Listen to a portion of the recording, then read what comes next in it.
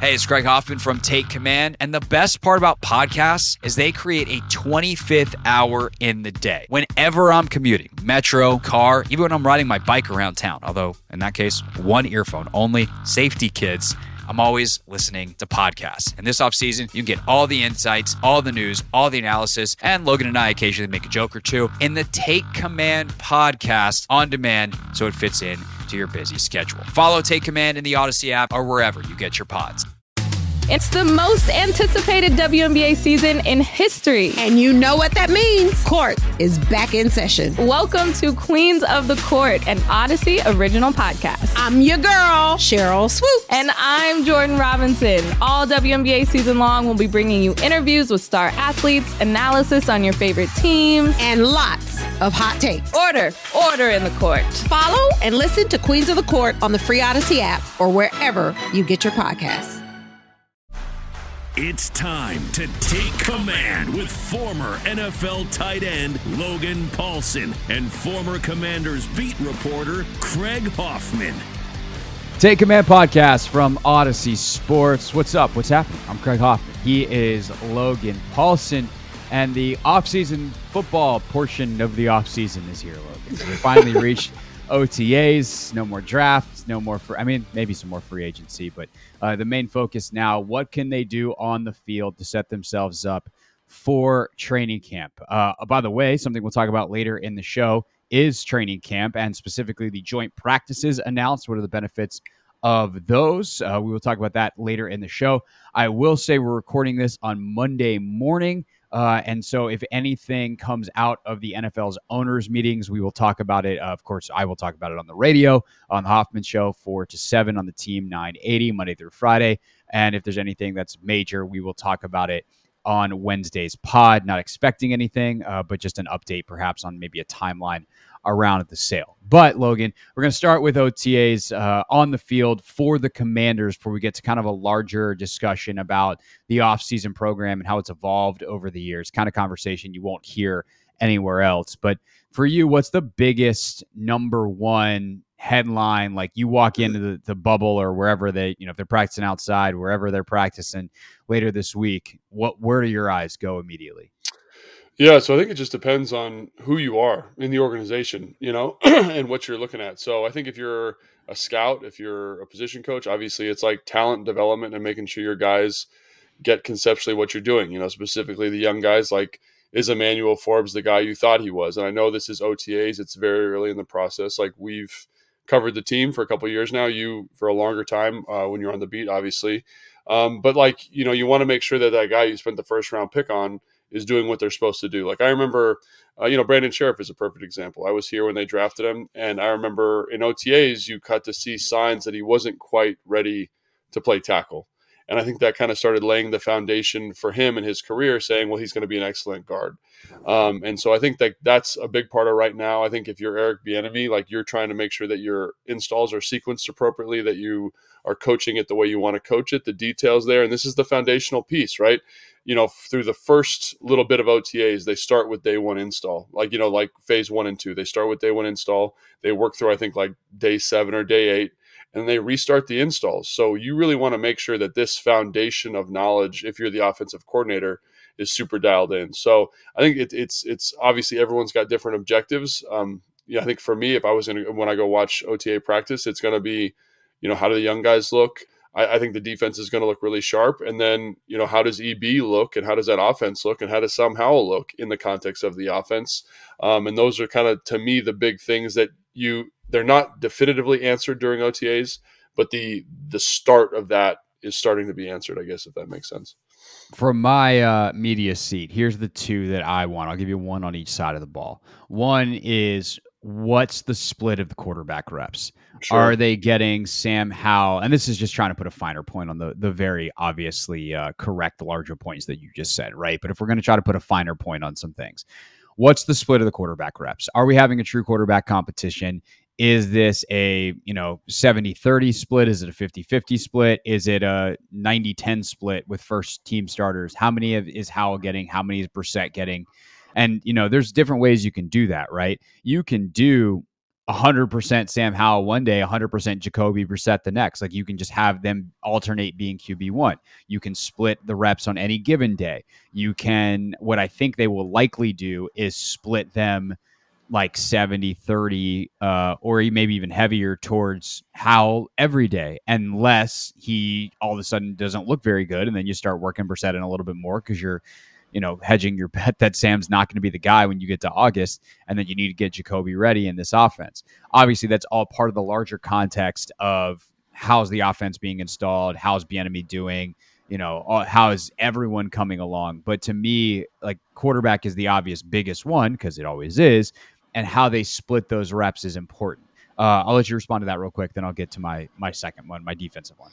Yeah, and I think that's that's important because it's not necessarily are they getting the same number of reps, it's how are they splitting the reps with the one group, which is kind of what you're alluding to there, just to kind of put a finer point on that. And because I really do believe, like, in my heart of hearts, like, having been around for a while and been with veteran quarterbacks, like, Jacoby Brissett will probably look better earlier. I think he'll understand the offense better. I think he'll understand kind of what EB is looking for, and will be a little bit easier to coach early on because he's just had more exposure to NFL offenses. So I think he'll look better earlier. And if they really want to give Sam Howell a fair shake, I think they need to be creative with the reps and make sure he's getting enough opportunity to really show he knows what's going on.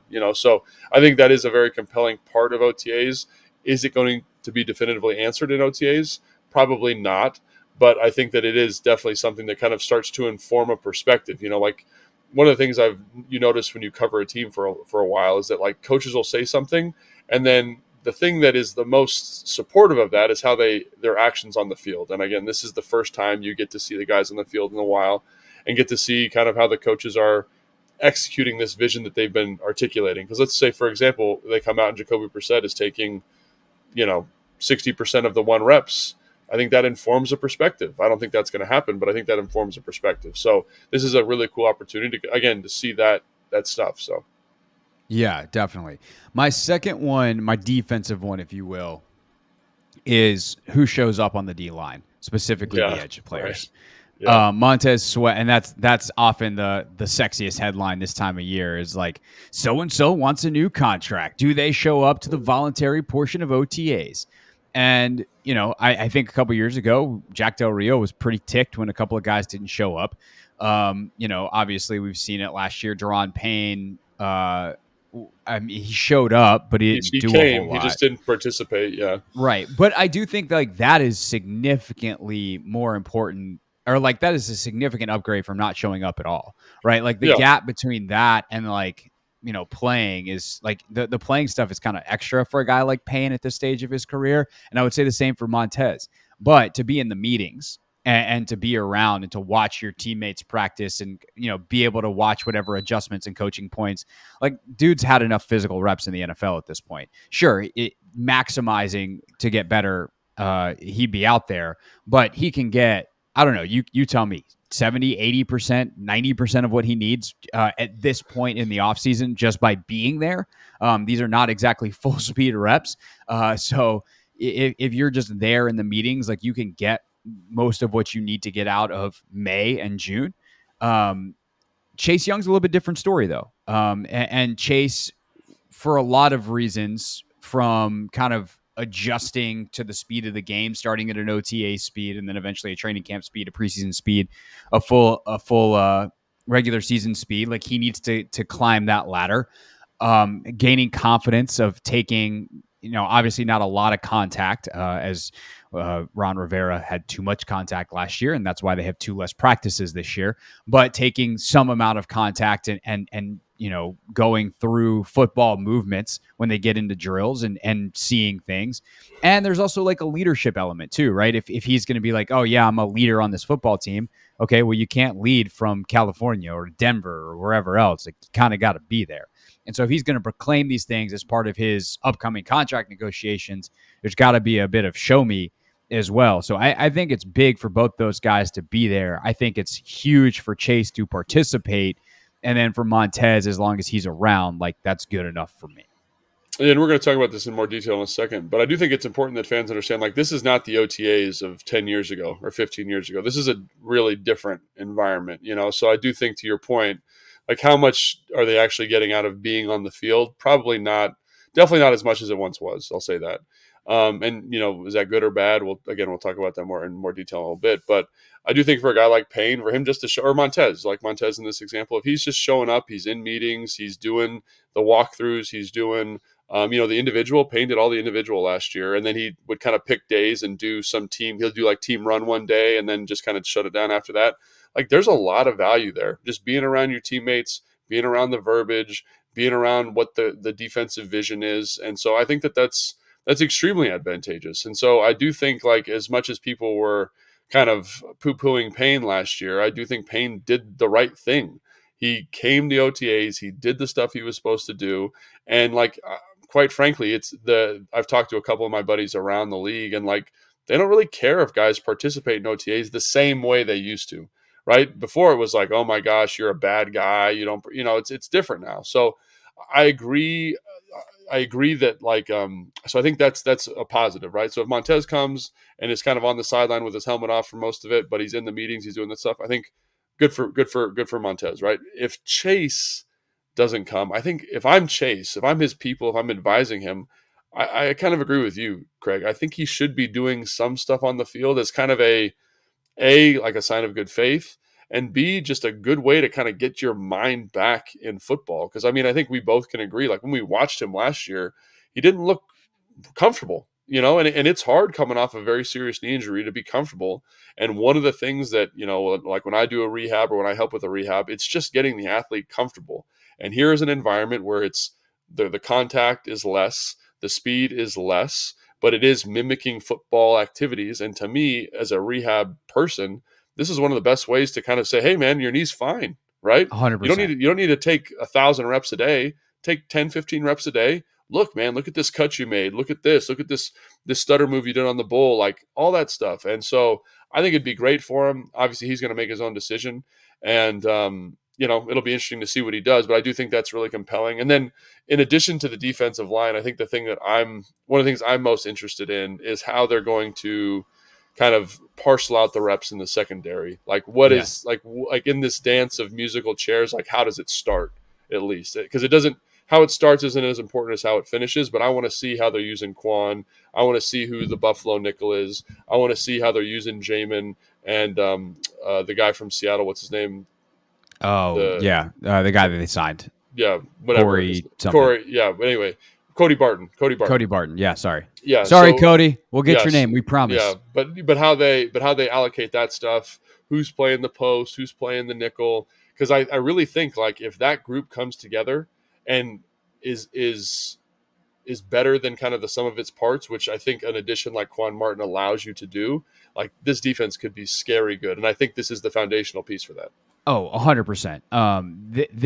If this team's good this year, like, obviously Sam will have to play at a certain level, or Jacoby's in. Like, the quarterback play can't be subpar. But if this team's like genuinely really good, it's because their defense is top 5. Right. And I think they have the pieces to get that done, like, which is crazy. Yeah, I agree. No, I 100% agree, especially if Jamin is a lot, starts at the Jamin he ended last year with and grows upon that, even maybe starts ahead of that because he's got another offseason under his belt. If Barton is a good player, obviously the D-line, and Chase is a huge part of that. Like, if Chase comes to play as Chase bleeping Young, this defense could be scary. Along those lines, like, kind of as a wrap-up point to all those things, to the Chase point, to the secondary point. By the way, who's starting? Is it Forbes? Do they just go ahead and be like, we know that's how it's going to end. Go ahead and put him on the outside. Or do they kind of give the veteran hat tip to Kendall and BSJ and let those guys start on the outside? But in general, like, unlike the NBA and basketball, right, or even baseball to an extent, like, you can simulate the game pretty easily, right? Baseball, you can get in a cage and simulate live pitching. The hardest thing is, like, simulating fielding situations. But, like, baseball is such an individualized sport. You can do the things you need to do. Mm-hmm. Guys play pickup all summer long in the NBA. There's incredible runs in Los Angeles and New York and Miami where, like, NBA players are playing not NBA caliber basketball, but pretty close to it all summer long in order to get ready for their seasons. You don't simulate football. Like, it's just not a thing. Like, you can do all the individual drills, and like you and I have both worked with NFL players in the off season, like trying to get them ready. You can mimic a lot of movements. You can mimic some conditioning type of situations. You can mimic a lot of stuff, but you can't simulate 11 on 11, what it's like when there's 21 other guys running around you, and you have 11 on 11 periods, and even to 7 on 7 is kind of a stepping stone to that, or whatever, your 9 on 7s, all that stuff. You have those things in OTAs. And so for a guy like Chase specifically, getting out there and simulating that and not being on bags and cones, I think is an essential step in the rehab process. So yeah. I think that actually transitions nicely to what we're going to talk about next. But to me, like, that's why it's, Chase and Montez, for instance, are in different ones, and why for the defensive backs, like getting these reps in and trying the different combinations now is essential, because you've just got to try as much as you can in these extremely limited reps and give yourselves as coaches as much information as possible to decide, whether it's a contract situation like Chase or who's going to be on the field in the defensive back situation. Yeah, and I'm really glad you brought that up, because to me, when you're training for football, it's more similar to MMA than it is to like another field sport. And what I mean by that is, like, you can't get out there and spar all the time. You just can't do it, right? So you got to kind of be creative in the off season about, ramping intensities, working different stuff. And I train Morgan Moses, kind of help him out in the off season because he lives in the area still. And we do a lot of, special strength exercises for offensive line. And it's a position on the field that really relies on that. And I was talking to Mo, and he's like, man, I really love how this gets me in a good spot. But ultimately, like, I go to OTAs to like fine tune the mechanism, right? Because you're lined up across from other guys. So it's like, am I oversetting? Like, how do I have to sit on my punch? And it's just, you can't, as much as you try to mimic that, it's always going to be kind of low definition compared to the high definition of even OTAs. So I do think that, like, to your point, it's like, this is not what it once was, OTAs. It's still an important part of just kind of getting guys ready for training camp, getting them ready for this season. And so, yeah, I totally agree with that. Hey everyone, this is Brett Boone. Would you know it? I've got a podcast going strong in our 4th year. Tune in as I sit down with my friends, some of the biggest names in sports, media, entertainment, for a lot of fun and in-depth conversations. As you know, baseball's been my life. It's been in the family for a long time, but it's a lot more than that here. It's sort of like taking a ride in a golf cart around a beautiful track. Join me every week for multiple episodes on the Brett Boone Podcast, available on the Odyssey app or wherever you get your podcasts. Hey, Rob Bradford here. I have set out on a mission with my good friends at FanDuel to prove what I have known for some time. Baseball isn't boring. Now I have a daily podcast to prove it with some of the most notable people in the baseball world, screaming baseball isn't boring from the mountaintops, or at least agreeing to come on our show. Players, managers, GMs, and yes, even the commissioner of baseball, Rob Manfred. It has been a constant wave of baseball's most powerful voices. So join the revolution. Subscribe and soak in Baseball Isn't Boring. Listen on your Odyssey app or wherever you get your podcast. You'll be glad you did. Take Command podcast from Odyssey Sports. That's Logan Paulson, played 10 years in the NFL.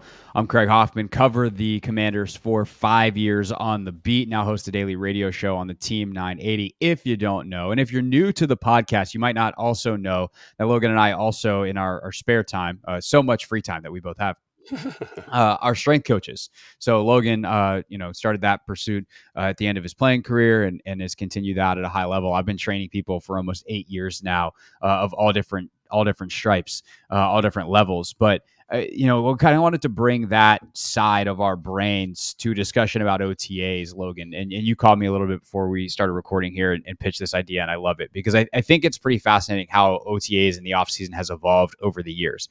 And the idea was you take out contact, you reduce injuries, and the results are mixed depending on who you ask. And right. There's been different years and the types of injuries change and all that stuff. But generally speaking, I know you've been having some conversations with folks around the league and they think, overall their injury rates are down.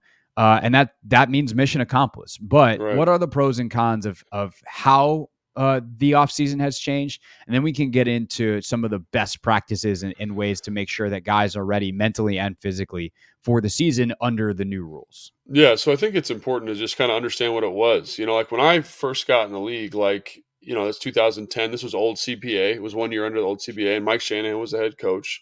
And he did a good job of taking care of you. But taking care of you under old CBA, this is what it looked like. For our rookie mini camp, right? We came in and we had a practice at 4:30, like basically right when the sun peaked up over the trees. The rookies would be on the field, and we'd have a 2-hour practice. Boom, right there. Oh. Against each other, against all the rookies, right? So you can't do team, you can do a little 7-on-7, right? You can do like 9-on-7, which are kind of different, drills where you're, 9-on-7 is a blocking drill, 7-on-7 is a throwing drill, but you're not using all 11 guys, right? And we do that for like an hour and a half, 2 hours. We'd come in, we'd have breakfast, and we'd go to meetings. We'd meet for a couple hours, and then we'd come back out for practice with the team. And obviously, as rookies, we didn't get as many reps in that practice, but we were on the field. We did an individual. And, I'd get 10 reps in that practice, which is pretty good. It's not an insignificant amount. We'd go back in, we'd have lunch, we'd meet again, and then we'd have a walkthrough. And a lot of teams would treat that as a second practice. And walkthrough under Mike was basically like he called it a full speed walkthrough. So, like, you would sprint, you would block, you just didn't have your helmet on, and everyone kind of worked at different tempo. But it was like a 2-hour activity. And so that's what old OTAs used to be, right? They could basically do whatever they wanted. And if you juxtapose that to now, which is kind of like you get there at 8 and you have 6 hours in the building. So you have meetings in the morning, you have a practice, which is very highly governed by the NFLPA. We just talked about how Ron lost sessions. And then you have a kind of a conclusion meeting, and then you're out of the building. You're out of the building at like 2. I compare that to what I did as a rookie, which is you're in at like approximately 5 a.m. and then you're leaving at like 7, like that's in the off season. So very, very different. And a lot of people, I think, like it depends on who you talk to. You talk to agents, right? I think a lot of agents with guys who have young players in the NFL, they get a little bit worried because it's like, it makes it really, you don't have the same rep volume to develop young talent, right? And I understand that. But as an older guy, and you mentioned I've talked to a couple people around the league, like strength coaches, and they mentioned that despite this drastic decrease in off-season prep, their injury rates have gone down a little bit going into the season and through the season. And I think one of the things I wanted to bring up with you, Craig, is that, training volume, in my opinion, is one of the highest indicators or highest risk factors for injury, right? And so have they just done a good job of saying, don't go crazy with the training volume in the offseason, letting the athlete recover, and then here's your 18-week period where you're really going to get banged up, and then we have a longer offseason period to recover. Because, like George Kittle said this, LaDainian Tomlin said this, like every week it's like getting in a car crash, and I can attest to that. It's just like you come out of that game feeling like you've never felt before in a bad way. And is that stress of season so high that you need the full offseason to kind of be relatively chill to make sure you're fully recovered? And right now, the early return on investment, because this is a relatively new process, is that the injury rates are slightly lower. So again, like I know people freak out about this, but it might be benefiting the players long term. Yeah, this will stun you, Logan, but I have a lot of thoughts. I will try to That's why we're doing it. Thoughts. Yeah, make them one at a time so we can kind of go through it. Okay, let me ask you this first to make sure I'm not just throwing numbers at the wall here. If the season is a 10, right, in terms of intensity, your RPE, your rate of perceived exertion is 10.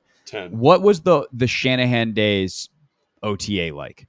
So for me, as a rookie trying to make the team, and this is, I know people say this, and I'm not being hyperbolic here.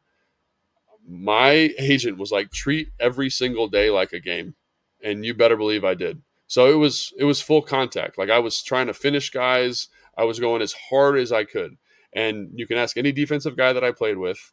I was a psycho. I might have been a little bit of an outlier there, but I was ramped like that in practice. Now the game is a little bit higher. The crowd's there. The opponent's there. The adrenaline. So let's say it was a 9. Yeah, like I was like maybe 8.5, 8, something like that. Like okay. I was pushing it though for sure. So let's say the average guy it's an 8 under the old system, 7.5, 8, somewhere in there, right? And the current one is 5. a 6, 4, yeah, somewhere in 5, there, 6, yeah, 4 to 6, depending on who you are. If you're Trent Williams, it's probably like a 2. yeah. But that's the benefit of being Trent Williams, right? So I think if you realize that that's the scale of intensity, there is something to the entire offseason to recover. Yeah. I think there's probably more to it, though, that if you try to take that recovery seriously from January, February, March, depending on when your season ended, for some folks, it's just February, March. And then April, you're kind of starting to get back on the field a little bit. And then by May, it's there. Did you really ramp up properly? That's a great point. To May, right? And that's essentially what we're going to wind up talking about here is kind of that ramp period. And I referenced it earlier with Chase. If Chase can work at a 6 now, 7 in Mini 7.5 in training whatever. camp, 8.5 in preseason, and then he's ready to go. First couple of weeks, maybe he's only still performing at a 9, but he's just getting adjusted first couple of weeks of the season, and then he's humming at 10 by week 3. That's good. And by the way, Chase Young at a 9, if he's Chase Young, is a pretty really ridiculously good football player. But if you are at a 1 and a 2, because you need to recover from the season, you need to rebuild. We typically put our athletes through a phase 0 and when they come out of the season, right? Meaning that you are doing strict recovery and kind of restorative exercises. You're doing a lot of corrective exercises coming out of the season because you've been banged up, you've been dealing with pain, and maybe your squat pattern is off because you've been compensating for an ankle that doesn't feel very good and thus isn't as mobile as it was or as we'd like it. So we give you a couple weeks of deload. We really work on that ankle mobility. We let that ankle heal. And then you start to build back up into phase 1, that base building, phase 2, trying to put some muscle back on, phase 3, starting to turn that muscle into strength and power, and on up the list until you get to your final, like phase 6, which is explosiveness, right? That's kind of how, the Train with the Best Onyx Elite method that Chris Gore is my co-host on the Train with the Best podcast, who is like Lorenzo Alexander's trainer, for instance. Right. Randall Cobb worked with him. He's worked with Kerrigan. He's worked with a bunch of guys over the years. Like that's how he would phase out an off season is really at 7 phases because 0 through 6, but that's kind of how that would go.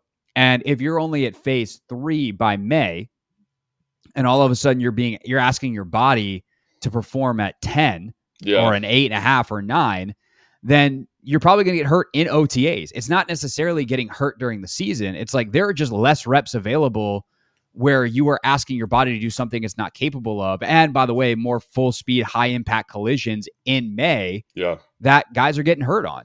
And so if you take those away, there's just less chances to get hurt. You're not asking your body to do things it's not capable of yet because you're not at that phase of training. And by the time you get to August, where we really want to peak, like we always tried to get, or Chris, I should say, always tried to get Lorenzo like in, it wasn't necessarily ready for the season, but ready for preseason by the time he went to training camp. Right. And so if you have the time to do that and periodize it out properly, I think you're just going to see a ton less injuries. And that's kind of the physical side of it. And then there's a mental side I want to talk about as well, but we can get there in a second. Yeah, let me just elaborate on that. So like I think so something that I would notice is that so when training camp was really hard, like I'm talking just training camp, like right. So back in the 2-a-days, like all that kind of stuff. This is like old CBA. I wasn't like physically right. This is not an exaggeration. So probably like week 4 or 5, excuse me. So like I was so beat up from training camp that I was in like, I would say this like higher environment of like injury risk for like 4 or 5 weeks. Because training camp, I mean, listeners who played high school football or played college, like the 2-a-days were no joke. And imagine taking that with like the alphas of the alphas for 2-a-days in the NFL and just beating the ever-loving crap out of each other for 4 weeks. Like you came out of that just totally broken down. And the off season was kind of the same way. And they gave you this like month before season. And like, think about it. We were doing like a 10-week, something like, 10 weeks, 11 weeks off season of just ramping, and then you get a month off. And I hate to break it to you, that's not enough time to recover from like, the sprained elbow, the messed up knee, the ankle, the shoulder, then go right into the training camp, then go right into season. So like, I do think like in retrospect, thinking back on it, that the training volumes accrued in the off season, and training volume here, where, obviously there's the weight room, but there's also, the practice. That's a training stimulus. And so Yes. so we were actually going, like, if you really thought about it, like, it was almost like year round of like pretty heavy hitting in the off season. And something that I noticed when I got in I think it was year 4 or 5, like my off season, I couldn't lift the same way I wanted to. Like, and I was like, what's wrong with me? Like, I'm not pushing hard enough. And I think it was just accumulated fatigue, quite honestly, from 4 years of playing NFL football. And I never letting the elbow heal, or never letting the wrist heal, never letting the neck get right, whatever it was. And so I do think that this period of kind of like, let's put the brakes on the offseason, while old heads, like when this first happened, I hated this, Craig. I thought this was the dumbest thing ever, because it's like, how am I going to get better? But in reality, like when I kind of step back and take a look at it, I'm like, it actually is probably better, like longitudinally for guys, because like it keeps you fresher, And I think the other thing that I wanted to bring up is, like, before old CBA, like you could lift weights like pretty much the whole offseason with the club, right? You could be here the whole time lifting weights. And now they've really limited that to about, I think it's 6 weeks now, 5 weeks, something like that. And and I know, and now the listeners hopefully will know, that is not enough time to cultivate a longitudinal adaptation, right? A normal training block is like 12 to 14 weeks, approximately. Yeah, depending on what the adaptation, right, but right, about. And so to get 6 weeks, like, your muscles will adapt, but your tendons aren't quite there. So, like, why am I going to take this 6 weeks and then go into this heavy football? It's okay to kind of, like you said, slowly ramp up. So I think fans, they think, oh, this is soft, this is blah, blah. But I do think that it is the appropriate ramping. We talked about MMA, right?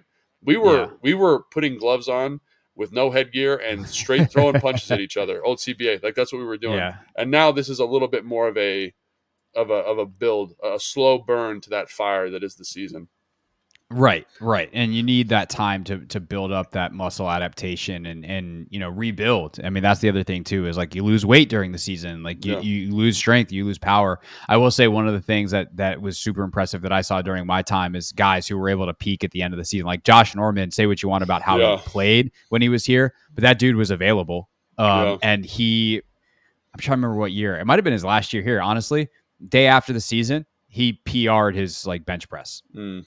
And you're just like, he took care of his body. He took his lifting seriously. Like he periodized in his mind, obviously they didn't make the playoffs, but in his mind, he's like, I'm going to peak for the playoffs. And that's the level of detail that, I think players should be thinking about this stuff with, and strength coaches and try to, but there are so many limitations. It's really hard. I will say this though, the single biggest factor in injury reduction is mental processing. If you get yourself caught in bad positions, you're going to get hurt. And that's across sports, right? Sure. Non-contact injuries, things like that. Or in the case of the NFL, like you make a mental mistake, get caught the wrong way, get blindsided, or, you get yourself cut block, or, you're not aware of someone diving at your legs. Like those kinds of things happen because you're not mentally in it. And that's why a guy like a Trent Williams can go at a 1 or 2 in the preseason. Like he's able to just see the game, think the game so much better, and be ready. But it's why, for instance, in the NBA, like LeBron James may be the smartest player to ever play the game. He has largely been healthy over a 20-year career. And some of his injuries that he has had have been bad luck. Like he slipped on a wet spot on a floor. There was nothing he could do about that. He just caught bad luck and strained his adductor. Like those types of things are going to happen. But the best players are the best players because they are the smartest players, and they typically are available because they are the smartest players. And I think that gets into a really interesting question about OTAs and injury prevention, because part of what you're trying to do during OTAs is get your guys ready for the season and mentally. Sure. Do you do the decision? Do they know the plays? Do they know the routes? Are their bodies prepared to make the cuts and do all the things they need to do and do them on balance and good body position? So one that obviously goes to, do you work with, whether it's a private trainer or does your strength staff train cutting, train, the mechanics of movement, stuff that you do exceptionally well in your training with a guy like Morgan. People that follow you on Instagram have seen the videos of making sure that Morgan's in a good body position for that punch, all those kinds of things. But it's also, do you train decision making? We use a product called Blaze Pods, right? And people have probably seen these in various things. If you watch like Drive to Survive, the Formula One show on Netflix, a lot of them use this for warm-ups, right? And it's just a light series of like reactive type of stuff. And whether it's using a tool like that or just simply like, if I say 1, go right, if I say 2, go left, or make it odds and evens, you make it colors and fruits. Like, if I scream out banana, you're going to go right, if and using things like that to practice for an option route for receivers. Yeah. Right. Those individual decision making and training the decision making and reactive type of things, and the more game like you can make it, is going to make your athletes more resilient to injury because they're prepared to move like they will in the game. And that, to me, is the biggest question about OTAs and the lack of intensity is, how much are you actually simulating game movements so that players are ready for game situations? And I think finding the right balance between training volume and mental preparedness is the sweet spot for the NFL. And that's one where I wonder if they've gotten it quite right, or is there still tweaking to do? Yeah, that's a good point. And I think, like, for example, and I think we talked about this on the phone when I called you earlier, like, so one of the reasons they adopted this model is because like rugby leagues in the UK adopted a similar model. Like, you couldn't tackle, I forget the exact rule, but you couldn't tackle someone without a bag in a rugby practice for like a certain amount of time in the off season. And so they did that, and that was fine. But what they noticed is that there was a big increase in guys breaking their arms, right? Because like in a rugby tackle, like you got to kind of get in there in a specific way, and guys would get like a knee to the bicep, and they'd break their upper arm, break their humerus or whatever. And so that was a big thing for a while, right? And then they had to kind of change their off-season approach. They said, oh, well, we can kind of, it was no tackling. That was it. They weren't allowed to tackle. Then they had this whole industry develop around rugby of like developing tackling traits in the off-season while not actually hitting a person. And I think that you're kind of walking this line, and you keep referencing Trent Williams, which I think is excellent. But for a guy like Trent Williams, the off-season skill acquisition is not that important to him, because this is his 13th year in the NFL. Like, he has seen everything. He's done everything. Correct. Exactly. He's got it all in the CPU. I think it's more important for younger guys, right?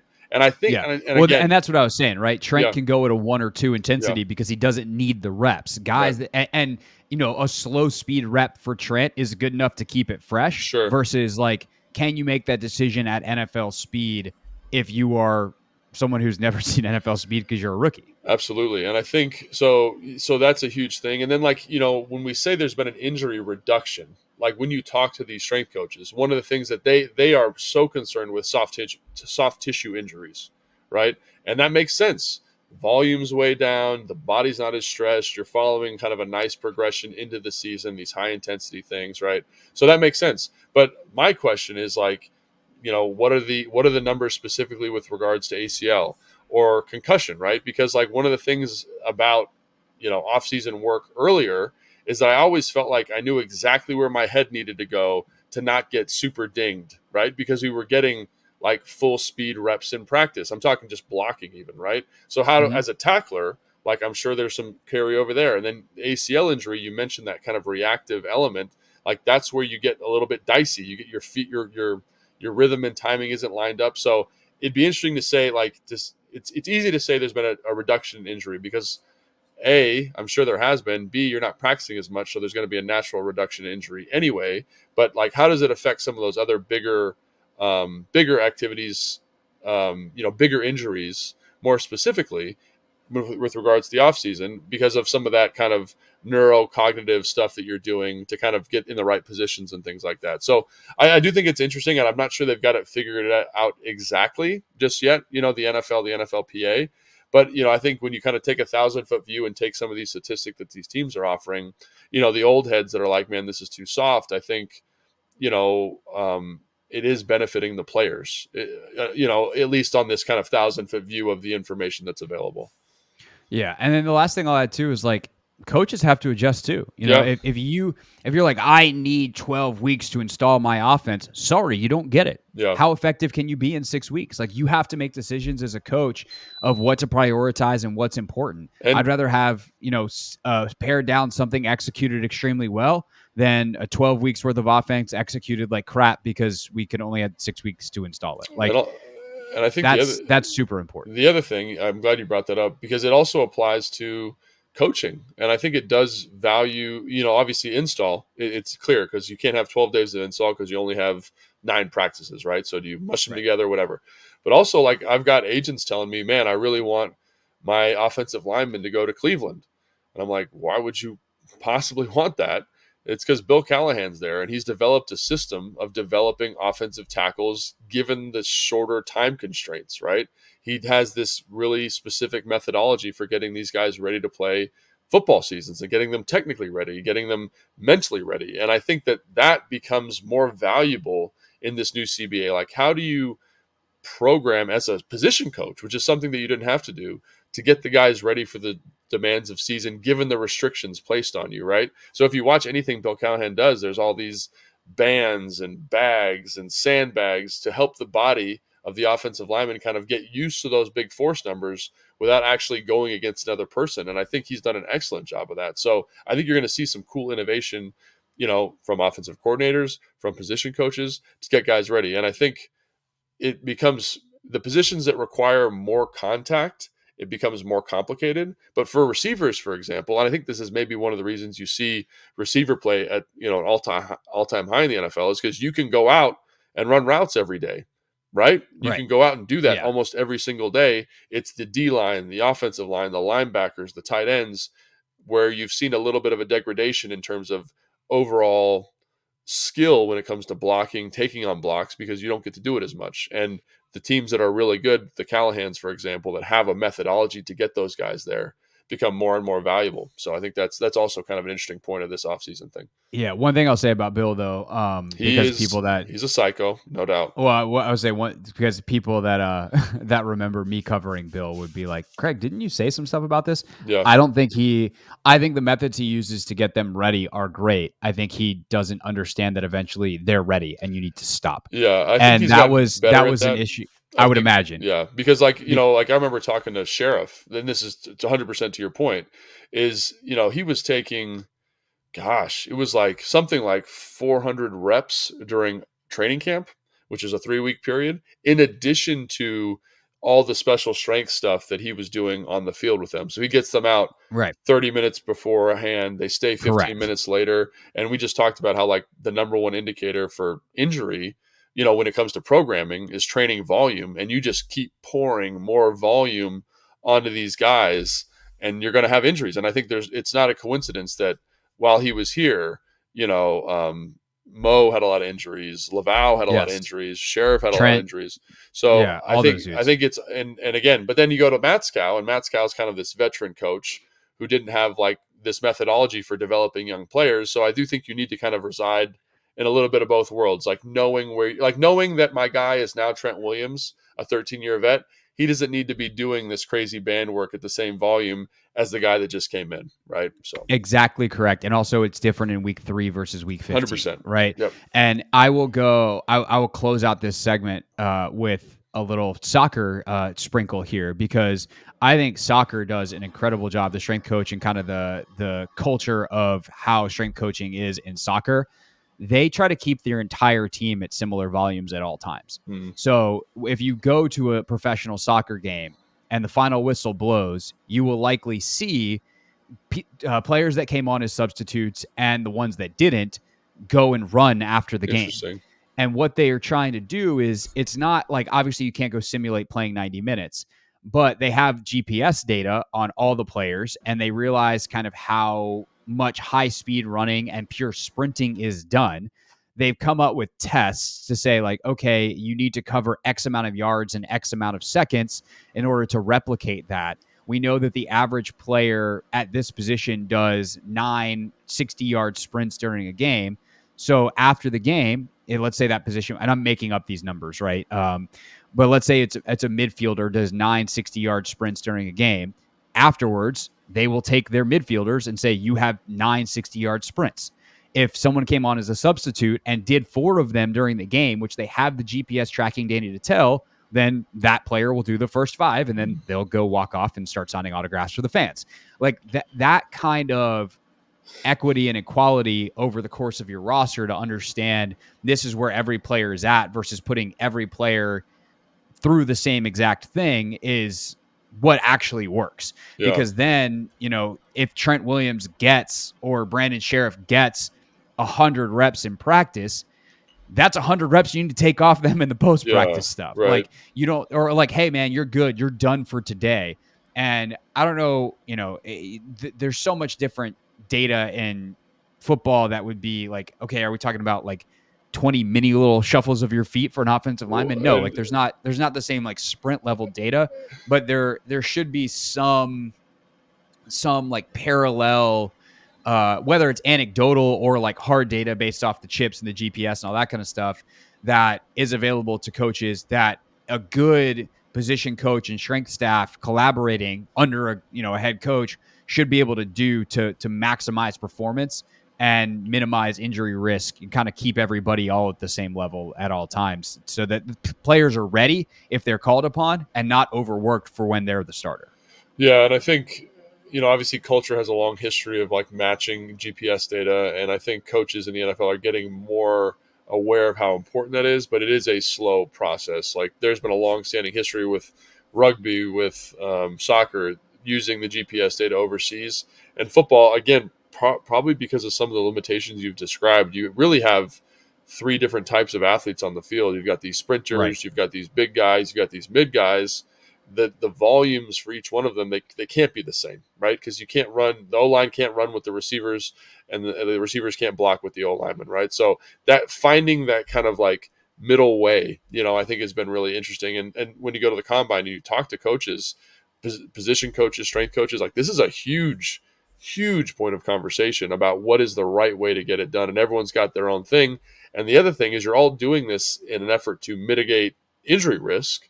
But the problem is you're playing a contact sport, so you can't mitigate those injuries. So like it's again, if you're a listener and you have an idea about this, you can make billions of dollars if you have the right approach to this. Leave us a message. We'll take credit for it. No, I'm just kidding.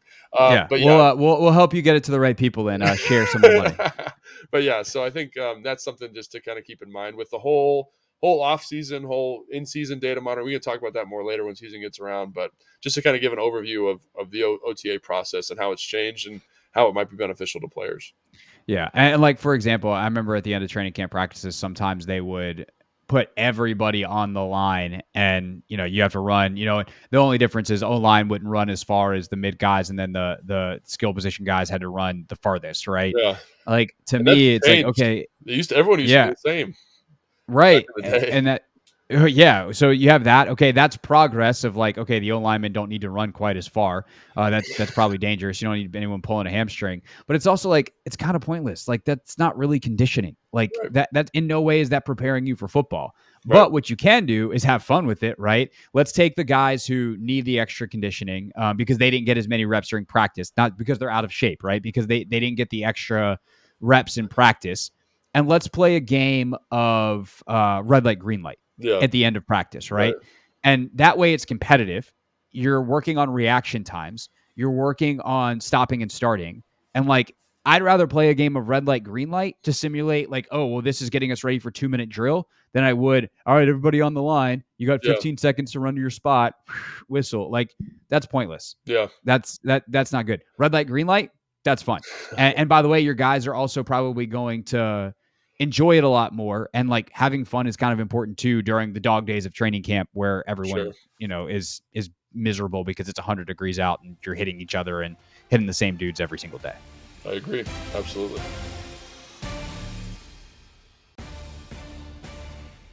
Take Command podcast from Odyssey Sports. I'm Craig Hoffman. He is Logan Paulson. Announced last week for the Commanders that they will do a couple of joint practices with the Baltimore Ravens ahead of their preseason game. That's the Monday Night Football game, or I don't even know if it's on a Monday night, but it's the ESPN game. Yeah, of course, Logan. Yeah, of course, Logan and B. Mitch and Chick will be on the call. We don't get to be on the call because it's a national. I was going to say for the other two games. Yes, for the other two games. Monday, 8 o'clock. I think that's August 21st off the top of my head. Thank you, Nick, for the note. But the joint practice is, Logan, were you a part of any of them during your career, and why are they so beneficial? Because I certainly have my theories, but I was never a part of one outside of watching Trent Williams nearly kill a guy against the Jets and making sure that I got out of the way before that happened. Yeah, I hated joint practices as a player. I absolutely despised them because, like, we talked about how you're kind of always, or I was always operating in like this 8, 9, 10 range, even in off season. I was always stressed out, always worried about whether I was going to make the team. And here was this thing where they're adding like a game environment, and it's even more stressful because you don't always know the tempo, you don't always know what people are looking for. And so I think that was something that I hated. I absolutely hated it. But being on this side of the microphone, this side of the veil, evaluating guys, in the draft, evaluating free agents, things like that, this is an invaluable piece of seeing like where your team is at. And this used to be kind of what preseason was for, but people are so worried about guys getting hurt in preseason. Now they have these joint practices, which allow you to say, hey, we're going to work red zone concepts against another team. We're going to work third down concepts against another team, 2-minute, 4-minute, first and second down, and kind of see where our offense is at and see how our personnel line up against another team. And so I think that, even though as a player, I couldn't have hated anything more, as a coach, as a scout, as a front office person, these are really, really valuable pieces to kind of say, this is actually where our team is at. And if you think about the last couple of years, Kimes brought this up on his show. I've talked about this with him a couple of times just on the phone.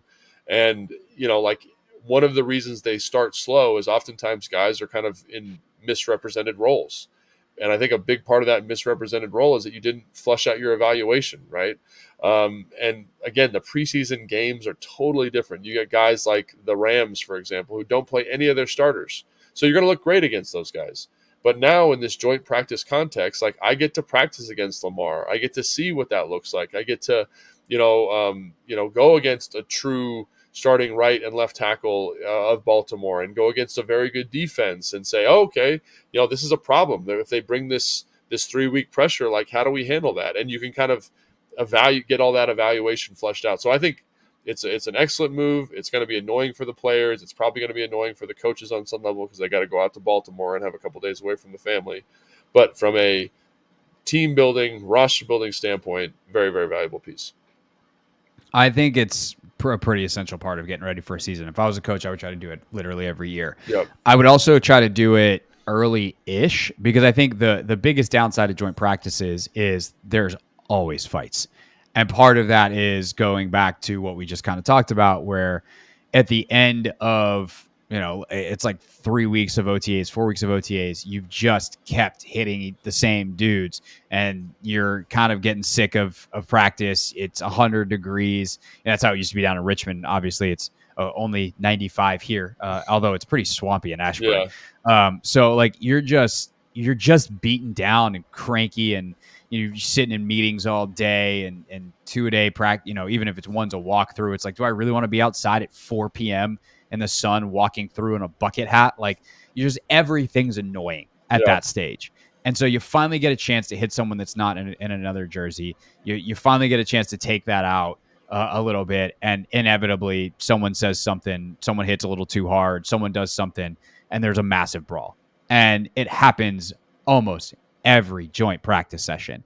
And so I would try to do it a little earlier if I was a coach. I'd also try to make sure the practice is structured so that it peaks towards the end and we don't have too much chirping and too many opportunities for things to go sideways early. And because what always happens is you wind up getting a day and a half of practice at best. Right. You end that practice and it's just like, all right, we're done because a bunch of dudes are ready to kill each other. And there was just a big brawl and we can't possibly think about starting again. By the way, ask Mo what he did to a Gatorade machine next time you see him after the Jets joint practice. What did he do to the Gatorade machine? I think you should just ask Mo. I'll ask Mo about when I see him. Yeah, and see what he tells you, and then you can report back on the pod. But like that to me is the only concern. Outside of that, it's a chance to see different looks. It's a chance to see different schemes. It's a chance to evaluate your players against not your own, which can, sometimes it's like, wow, our defense looks great. It's like, oh crap, our defense actually wasn't great. Our offense was terrible. Right. That was kind of the 2019 team. And so you just have these thoughts of like, this is who we are, and you don't have a measuring stick. I don't understand why you wouldn't want that measuring stick every year as a nice reality check for you. And especially if you can come up with a system that ultimately limits the big downside, which is the brouhaha that inevitably happens at the end of every joint practice session. Yeah, and I really think it's going to test your coach's leadership. I did 2 or 3 joint practices at my time, and I got in big, huge brawls in 2 of them, and then in the one where we had against New England, there was not even a hint of a fight. And I think because Bill Belichick was just governing that thing with an iron fist, and I think, like, no offense to Jay, I like Jay a lot, but when we had a joint practice against Houston, Bill O'Brien is the head coach for the other team, and he's like, it was on Hard Knocks. So each day it was like, oh, they beat us on the first day. That was Jay saying us. So then guys are like, okay, we got to go out and practice harder. And then we beat them on the second day. And then he's like, well, we're not having guys who are out here, Bill O'Brien, who are going to look like this on film. So guys don't want to get embarrassed. And all of a sudden it went from kind of this mutual helping each other out, which is a tough practice anyway, to now it is a game and there is no regulation here from like officials or anything like that. And inevitably there's going to be a fight. So I do think understanding from the coach's standpoint, like, quite frankly, like early, late, like there's going to be a fight if the coaches aren't on the same page with the practice tempo and they aren't fostering an environment where it's like, hey, that's nonsense. Like, for example, and against New England, like Belichick got up in front of the team and was like, if anyone gets in a fight, you will not practice for the rest of the week.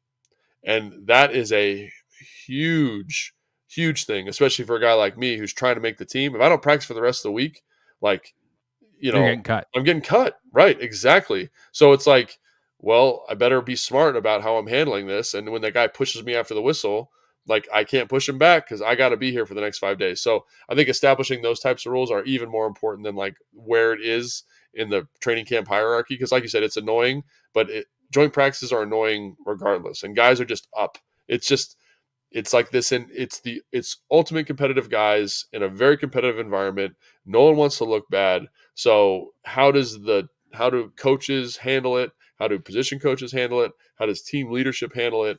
And again, like, there's value there too, because it shows you what kind of leadership you have on your squad and what kind of team you are. But it's very hard not to get in a fight in these situations. Hard Knocks last year, Dan Campbell and Frank Reich talked about that before their joint practices with the Colts and Lions. And they, if I'm remembering correctly, I don't think they had anything. There was maybe like one shoving thing, but like there wasn't the giant fracas a la the Houston thing with, D-Hop and D-Hall and, all that happened. The Jets thing was a melee in 20, whatever that was. That was nuts. Yeah. And so, Jay was not, that was not one of Jay's strengths. That was for sure.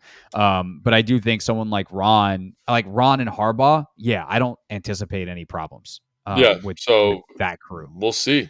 You got to handle it well. You got to handle it well. And, I could see it's tough because if one coach comes at it and says something different to their team, like, hey, we want to win the practice, and then the other coach comes back and says, oh, we lost the practice, like, just that wording, that relationship with the players, because no one wants to look bad. So you're going to come out and it's going to be a full speed practice. Someone's going to tackle someone to the ground. Someone's going to finish a block.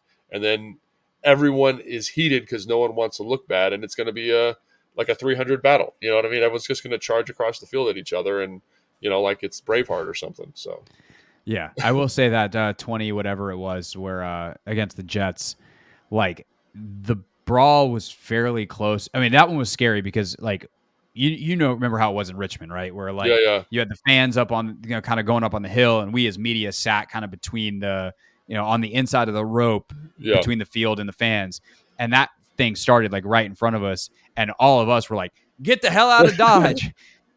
Which was also hilarious because then you had the PR staff yelling at us to not film it, and all the fans were allowed to film it, and I was just like, "This is dumb." But like my first concern was, and I remember literally thinking this, Trent Williams is punching people. I need to get out of the way and make sure that I don't accidentally get hit here. Yeah. But getting out of the way. And then that one was super scary because once we were out of the way, it just kept spilling over and like almost went into the stands / might have gone into the stands. And that's obviously incredibly scary. Yeah. And, from a PR perspective, not what you want to showcase. Hey, come watch our practice where we all get in a 300 style battle royale.